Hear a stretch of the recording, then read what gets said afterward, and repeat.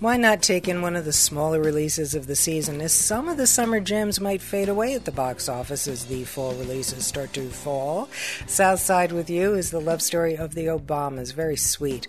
A Tale of Love and Darkness is based on Amos Oz's recollection of the early years of Israel. Woody Allen's Cafe Society has been entertaining modest but steady crowds throughout the hottest days. Equity looks at the situation for women in the not-so-equal world of Wall Street. Miss Sharon Jones is an inspirational documentary with some really great music. Captain Fantastic is a pretty fantastic treat. I also found Indignation, based on the Philip Roth novel, intriguing.